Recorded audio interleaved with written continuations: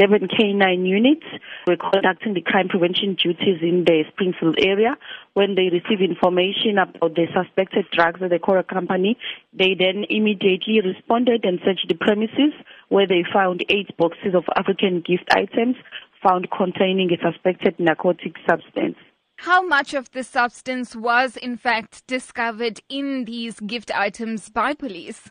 The estimation of the drugs is 8.8 kg in the 8 boxes that were seized by the K9 unit.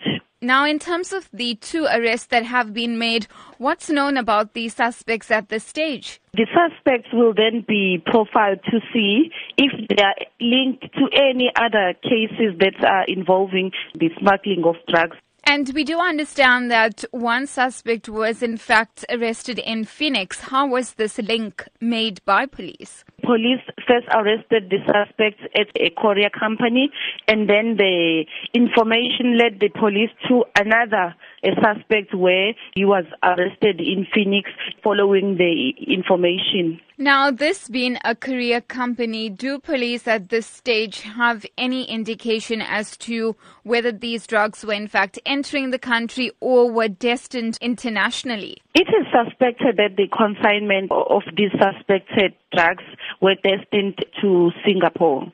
And how concerning is that then, that there could be a network, a syndicate operating from Durban for international borders? It is still being investigated if there is a syndicate working with people from outside the country. And should these arrests then serve as a deterrent to those who are involved in the drug trade? Yes, this will serve as a warning to other people who are smuggling drugs, that the police will make sure that they will apprehend them wherever they are hiding.